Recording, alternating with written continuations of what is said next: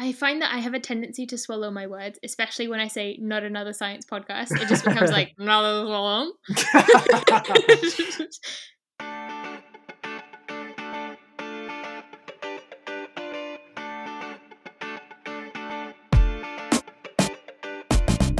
Welcome back to Not Another Science Podcast. I'm Tom. And I'm Helena. For episode 4 of the series, we are speaking to Dr. Mine Chetinkaya-Rundell, a senior lecturer in statistics and data science in the School of Maths here at the University of Edinburgh. Mina is a huge advocate for accessibility when it comes to data and statistics, and uses the latest research on teaching combined with open source learning techniques to improve student outcomes and boost the representation of women and other minority groups. To this end, Mina has created an open source data science course for both teachers and students called Data Science in a Box. She's also co-authored 3 free online introductory statistics textbooks, and she runs the massively popular statistics course on Coursera. We spoke about all these things and about what the future holds for teaching and learning in the aftermath of the COVID-19 pandemic. It was a really cool conversation, so let's jump in. Before we start, this podcast is sponsored by Griner Bio 1, supplying laboratory, diagnostic, and medical products to research institutions, higher education, the NHS, and others across the UK. For details of the full product range, visit www.gbo.com. And now, on with the show.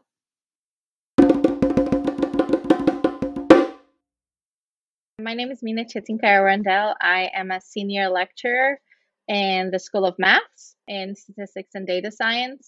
My primary focus has been teaching introductory data science. I was at Duke University previously, and that's a course that I developed there that got quite popular.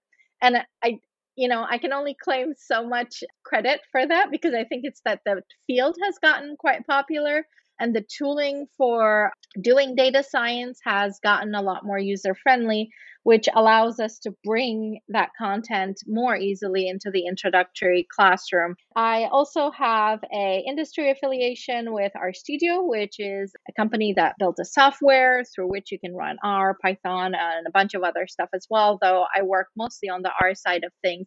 But I'm on the education team there. So my efforts there are also very kind of similar to my academic efforts. So the idea is getting R to more people and making it easier to learn and develop resources. Yeah, I definitely feel like data science is one of those buzzwords that you hear more and more at the moment. How would you define data science for someone who doesn't know anything about that? It is doing stuff with data at its core. I feel like I've used the term extracting meaning from data, but sometimes there's no meaning to extract. So sometimes you're just doing stuff with it until you give up and say, well, there wasn't a signal here necessarily. Maybe it was all noise, but it's with the aim of extracting some sort of insight from the data. What that often entails is having a feel for the right type of question to ask, either stumbling upon the right data source for answering that question or building a system by which you collect that data. If you're a practicing data scientist, a lot of what you do is designing systems by which you can collect the type of data that will help you answer the type of question that you want to answer. And then oftentimes cleaning that data. I think however well you build that system, there's always things that you want to clean and tidy up. And then there's the aspect that feels a bit more like traditional statistics, which is more modeling the data and actually making some insights based off of that. So kind of the data science and the statistics go hand in hand. You kind of need both if you're looking to draw some meaning. Absolutely. You need both. I think you need both. At the beginning stage where you're designing a process by which to collect data, you should have a good sense of how sampling works, what's a representative sample, how do you design an experiment to collect some data. So those are very foundational statistical topics. And then also once the data has been processed and in shape to be modeled, then the models that you're using, have their roots in statistics theory oftentimes. I think how data science perhaps is a bit more different is this additional focus on wrangling and tidying data, at least from a curricular perspective. These used to be the things we didn't used to teach students much, assuming they'll figure it out as needed. But actually knowing how to do that more efficiently and in a more principled way, in a reproducible way, is something incredibly worthy of teaching. And then also the focus on communication of it. I mean, I think there's presenting results as you found them, and there's really thinking critically about who is my audience and how do I best present the results for them. I was just going to ask how you actually ended up working in this area in the first place, Mina. I studied actuarial science as an undergraduate. I think because my mom thought that would be interesting. I really have no real reason for going into that initially. I've always liked math, but I was a little lost in college, to be honest. And then I worked as an actuarial consultant. And part of that work I really enjoyed, which was actually working a lot with data. There was a huge aspect of data cleaning that we did. One of my big focuses right now is reproducibility. And thinking back, I was doing a lot of implementing reproducible workflows to our work as best as I can with the limited tooling that I knew about. So it turns out that was an interest that developed during that. But as an actuary, you also take exams, and I used to find them a little bit stressful to have to study for after work. And one day I decided, if I have to study anyway, I wonder if I should study a little more generally, get a degree that could be more applicable than just in one area, and then decide what I want to do after that. So I applied for some PhD programs in mostly statistics because I really like that aspect of working with data. And then it was during my PhD that I more realized I enjoy this field, but I particularly enjoy teaching. So you created an introductory open access data science course called Data Science in a Box. Was this an area that you thought was lacking? Was there a gap that you identified? What was your reason for creating this specific course? I have always put my course materials out there openly with an open license, and I put them on a public web page, and so other people could find them. But the thing is, sometimes it's, when you're teaching a course, it's hard to disentangle the course specific logistics from the actual content, because you shouldn't disentangle them. For the students you're teaching, those should all go in harmony. But for somebody else looking to see how is this course being taught, can I borrow materials from them, it's helpful for them to actually see a version of it without the semester specific details or the institution specific details. A lot of people had told me they were using my materials, but I knew that I wasn't making it super easy for them to do so beyond just posting things as is. And then on the other hand, I personally love learning from others who are teaching similar material, whether it be in, conference talks or a webinar they give, or just a happenstance they say, oh, I use this data set for teaching this particular topic. But oftentimes you get these as anecdotes. You're not sure, what did the students learn prior to that? What was the prerequisite knowledge? What did they do right after that? So you learn about this one interesting example, and then the day comes that you're going to teach that same example, and it's 11 p.m. and you're thinking, I heard someone say something cool. I'll start exploring and get ready for my 9 a.m. class. And you realize you don't have enough information to go off of. So this was also meant as for instructors who might already have their own curriculum and want to just borrow maybe one or two activities or exercises or data sets, so they can see in a full curriculum where they sit, so they can have a good sense of prereqs and what comes after. And then I think the third aspect of it is to be helpful to educators who are tasked with building a new curriculum, who might have nothing to start with, probably have great ideas, but maybe nothing written down to start with. So if they want to kind of adopt it as a whole, it's there. I know that a small number of people have done that. We're adopting the whole thing. And by the time they're teaching the course for the second time, obviously they're tweaking things to make them work better for themselves. And a large number of people use bits and pieces. And that's kind of basically what I was thinking would happen. But I'm happy to see that it's helping people on both ends. You've mentioned previously that there was people who were taking the course that you were kind of surprised. Those PhD students or people like that who maybe should have already had this training. Why is it important to teach students about these things kind of earlier? There are two reasons why it's important to teach this material early. One of them is some of the computational tooling we teach in this course is actually really not easy to learn. The earlier you're exposed, the more time you have, to digest this material and grow into your own workflow, which may or may not be what we taught in the class, but one that you feel comfortable with.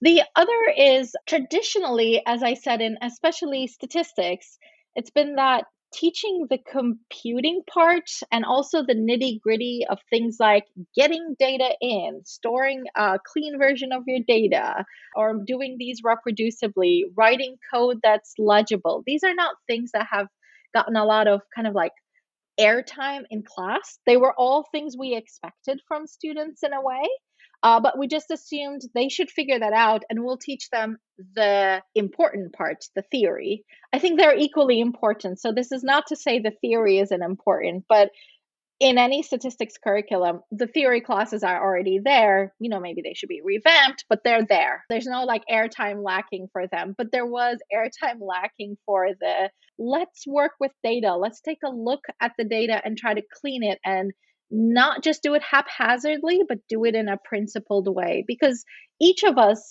anyone who identifies as a statistician probably has their own workflow for what they do when a collaborator emails them a data set. There's probably a particular set of steps they go through that they have settled into. It's just some of those steps people have spent painstaking number of hours figuring out, probably have made lots of mistakes they might not be willing to admit. And the goal is to try to reduce that friction, to make it easier for them to settle into their personal workflows and also make them aware of standards out there.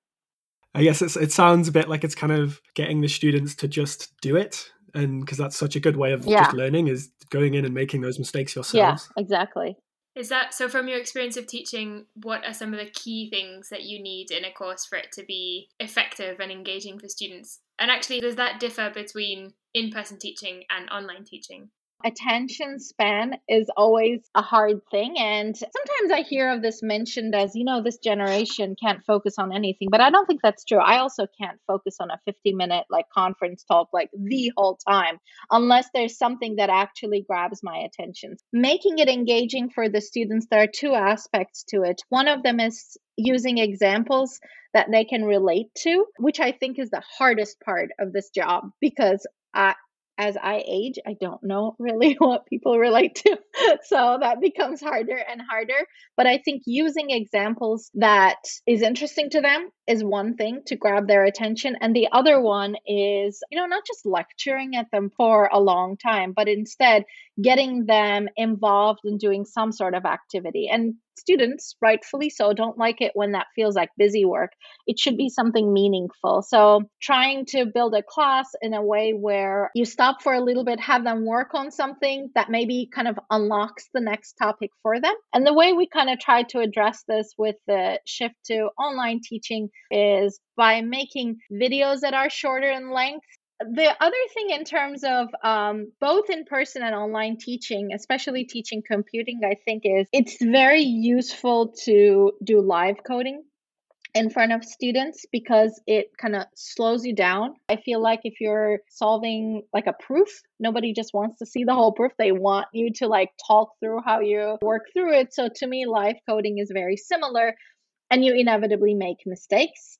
And then when you make mistakes, you can narrate how you recover from them. It both, I feel like, makes the instructor human as opposed to someone who knows it all, gets it right the first time they try, because that's not possible. And then also the narration of how you recover from a mistake, I think is equally valuable as just them seeing what the right answer is. So they learn something about the process. So one of the things we did with the shift to online teaching, since we were doing asynchronous videos, is I added these live coding sessions that were optional for the students, but many of them attended.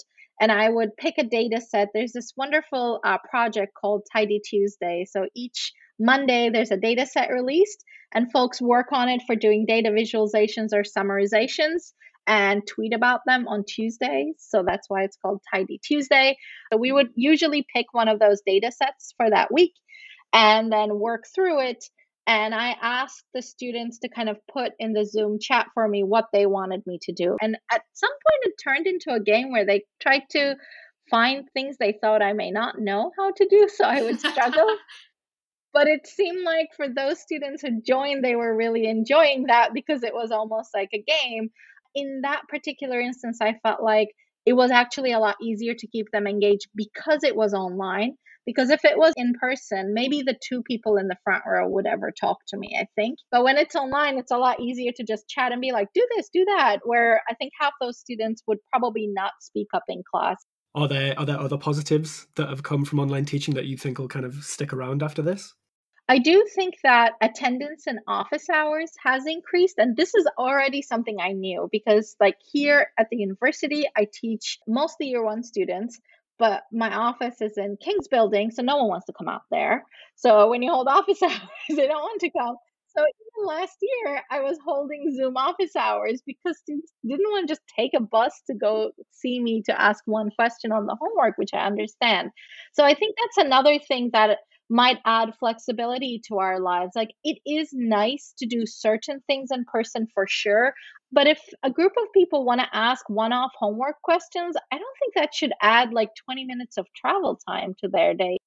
I really hope video making doesn't stick because it like just drains my soul.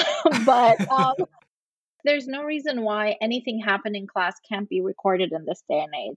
There may be students who can't make it that day. There may be students choosing to join remotely. But from a production perspective, it is so much more time consuming to get those videos right. If I had to teach again, I'd be like, well, maybe I don't need to update that example. But I am fairly certain if I am teaching in class, I would update the example. And I suppose as well, that's not ideal from a teacher's standpoint, but I guess as well from a learner's standpoint, you kind of want to feel like the teacher is as engaged as you are, and you want to feel kind of that validation, I suppose. Yeah. In class, there's a lot of nodding and eye contact. Like, these are important visual cues for someone to be like, did what I say just make sense? One of the things that make marking worth it is the student interaction. If you take that away from me, I don't know how you do the really difficult parts of your job. Nodders are the best people. When you give a presentation and you see someone just go, yeah, thank you to those people. Yes, absolutely. Absolutely. I'm a sympathy nodder. So even if I don't understand it, just because I want to make the person feel okay, I'm like, yes.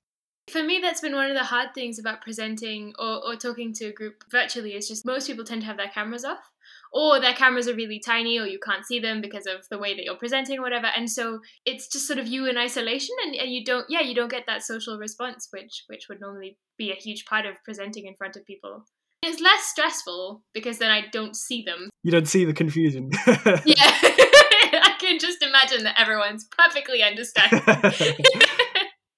One of the things that I saw that you worked on as well, which I thought was incredible, was using active learning techniques to try and increase the retention of women and minorities in STEM subjects. Could you tell us a bit about that? This was both kind of a practical approach and also a research project I worked on. The overall goal was to look at what are pedagogical approaches that might help kind of retention of underrepresented minorities in classrooms. And when I say classrooms, we're mostly focusing on large introductory classrooms where it might not be as straightforward as in a smaller classroom setting for everyone to be taking part equally. One of the experiments we did was using clickers, which are these gadgets that you can kind of respond with, but they're anonymous. It's not like when you ask students a question and you expect them to raise their hand to participate, because then it becomes very visible to everybody else. So we tried to do this experiment with these teaching sessions that happened outside of the classroom. So we had a volunteer group of students who, in one of the sessions, we did a pure lecture. And then in the other one, we did these clickers. And then we asked them these self-efficacy questions that were kind of validated measures from education literature. And we did indeed see higher average values reported in terms of self-efficacy, which doesn't necessarily mean there's definitely a causal pathway for retention, but there is literature that suggests that if those self-efficacy feelings are higher, that is associated with retention. Could you explain just quickly what self-efficacy means? Is it kind of the feeling of that you belong in that space?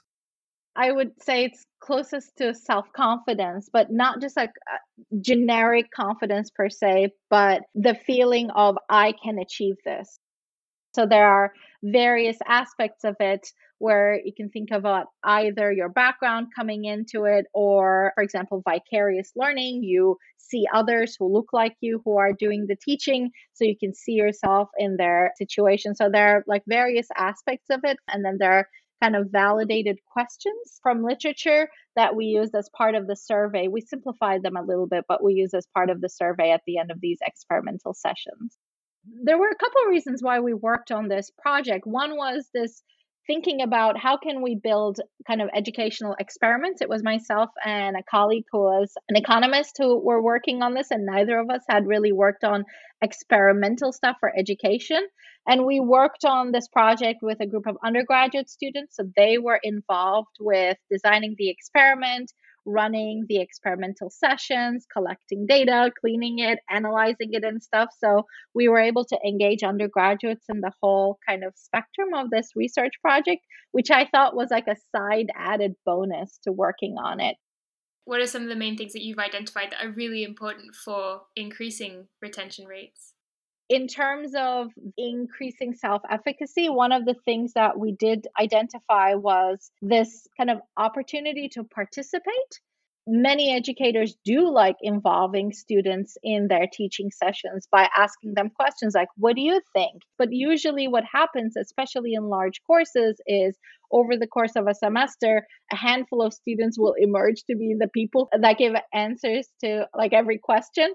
And the rest of the class might be engaged, but they're not necessarily actively engaged. And so tools like either clickers, or it could be some other pedagogical intervention like, okay, I'm going to stop lecturing now. You work on a mini exercise with people around you. So where people are genuinely actively doing stuff creates an opportunity for them to participate. I was actually wondering, because you run the course on Coursera, the kind of massive data science course, how do you keep people engaged in things like that? Because obviously there's less of that direct feedback. Yeah, that is a good question, and that's a hard question. The Coursera course is, in a way, a very traditional online course in the sense that the videos have been pre-recorded and they don't adapt to students' learning. The videos themselves, we try to make them engaging in the sense that like there's some visual stuff happening in every single video that might keep the audience's attention, but it in itself does not necessarily promote like active engagement with the material.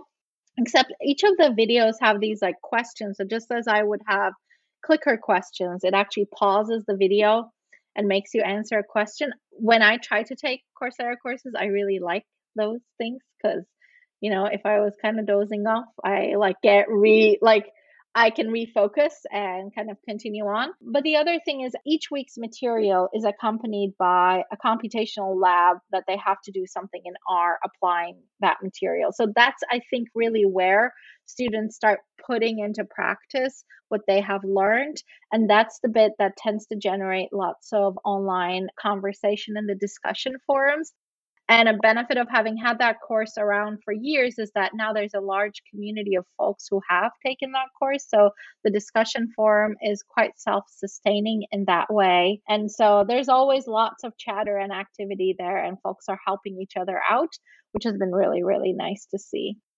When you mentioned the big kind of community that had grown around the course, it reminded me of the work you're doing with Our Ladies and kind of some of the cool workshops and talks that you guys put on. And that's kind of a similar thing, I guess. You're creating this community where people feel kind of safe and welcome to come and practice kind of data science and statistics. Yeah, Our Ladies is a fantastic, fantastic initiative and a huge organization now. And I have like the tiniest bit of role, I feel like, in it. But folks who have kind of, founded Our Ladies and have now is an international organization.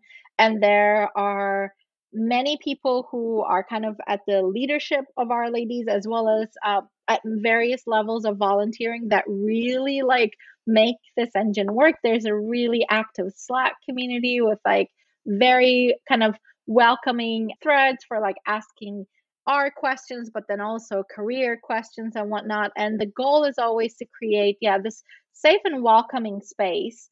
And there are many, many Our Ladies chapters around the world. So I was involved with one of the organizers for Our Ladies RTP when I was living in North Carolina, and here in Edinburgh, I am a co-organizer with Karima Rivera, who's a PhD student at the university, and we try to kind of hold these monthly talks. But beyond that, we've also done things like Tidy Tuesday weeks, for example. So one of the members, Cassia, ran these for a while where people would just like get together on Zoom and work on one of the Tidy Tuesday challenges.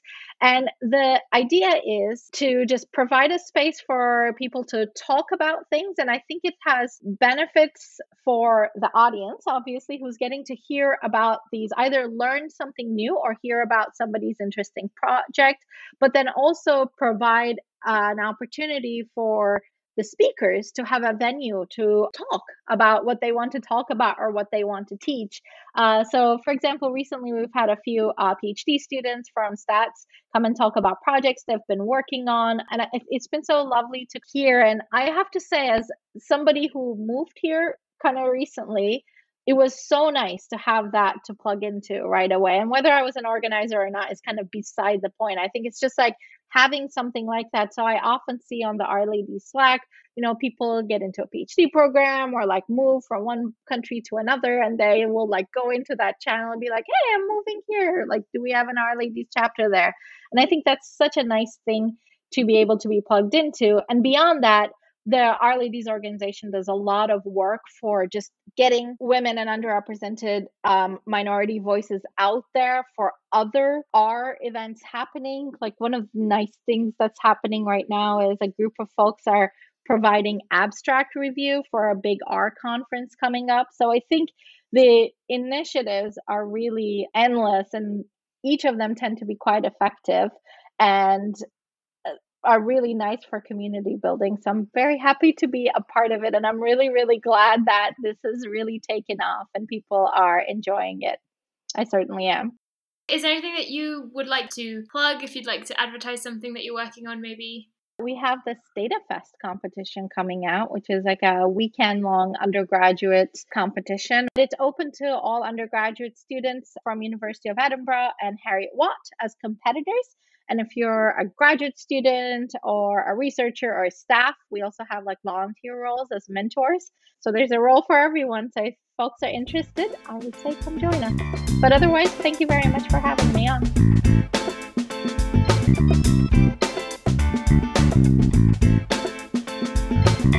Thank you so much to Mina for taking the time out of her busy schedule of pioneering data science and statistics to talk to us. We had an absolute blast. You can find her on Twitter at Mina Bocek, that's MINEBOCEK.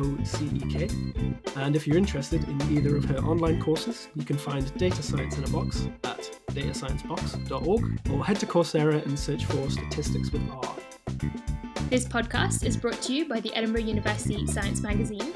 In each episode, we'll explore fascinating themes and ideas, talk to awesome researchers about their work, and find out about the science being done by our very own staff and students here at the university. If you have any feedback for us, or if you'd like to get in touch with a question or suggestion, you can reach us on our Facebook page, Edinburgh University Science Media, or at our Twitter, @USci. That's @EUSCI. You can also drop us an email at usci.podcast@gmail.com, and you can find the show notes and the latest issue of the magazine at usci.org.uk. If you'd like to be featured on the podcast, then please get in touch and keep an eye on our social media for more information. This episode was hosted by me, Helena Cornu, and my partner in crime, Tom Edwig. The podcast manager is Alex Bailey. The podcast logo was designed by USci Chief Editor Apple Chu. And the awesome podcast episode art was designed by Heather Jones, our social media and marketing genius. The intro and outro themes are edited for music by Kevin MacLeod. Thanks for listening, and until next time, keep it science! That is one of my 4 cats who love Zoom calls. The other 3, no one has ever seen, I feel like, in all this year of pandemic. But Dorian Gray likes to join I on love the it. call. That's so good. Brilliant. To the listeners who haven't seen it, a tail just brushed across the screen and Mina smoothly took the cat, placed it gently down. That's well rehearsed. That's well versed. Absolutely. Mm-hmm.